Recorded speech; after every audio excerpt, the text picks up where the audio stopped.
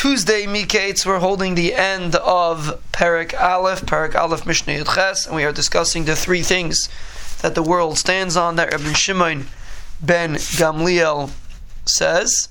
Shimon Gamliel says that three things are din, emes, and the last one is shalom. The shalom is very interesting because shalom means that a person that the tachlis that a person has to do is that everything should stay b'shalom, meaning sometimes a person has to do things he wouldn't normally do to maintain the shalom.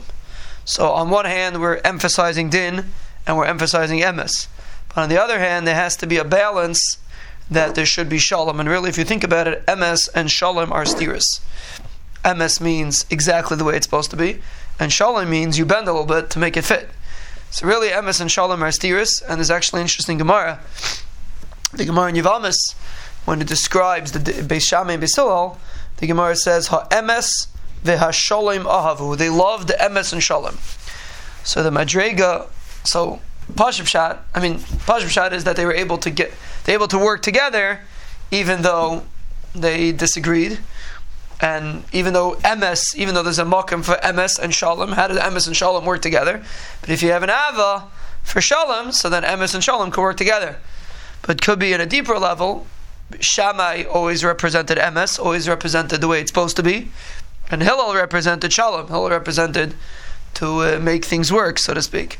That was Hillel's mahalach in Avodas Hashem. Hillel's generally makel. Hillel's, we discussed many times regarding Hillel, the Mishnayos of Hillel. So when we talk about Beis Shammai Beis Hillel, that they got along, we say ha-emes v'ha-shalom ahavu. They loved the emes and shalom. Shammai was more emes, Hillel was more shalom, but they got together, and in the middle they worked b'shalom b'shalva. Here, Shimon Gamliel, who was an Ur Einikel of Hillel, so he's making this statement that you need these three things for the world to stand. You have all different kinds. You need these three midas, which really represent different kinds of people. You need din people, you need emes people, and you need shalom people. And that's how he ends off, that shalom is what keeps everything together, and even if a person has to do things al pi emes, but you always have to take into account the shalom aspect, that everything should be able to work, everyone should be able to get along, and things should be able to work together, and that sustains the kiyam ha'olam.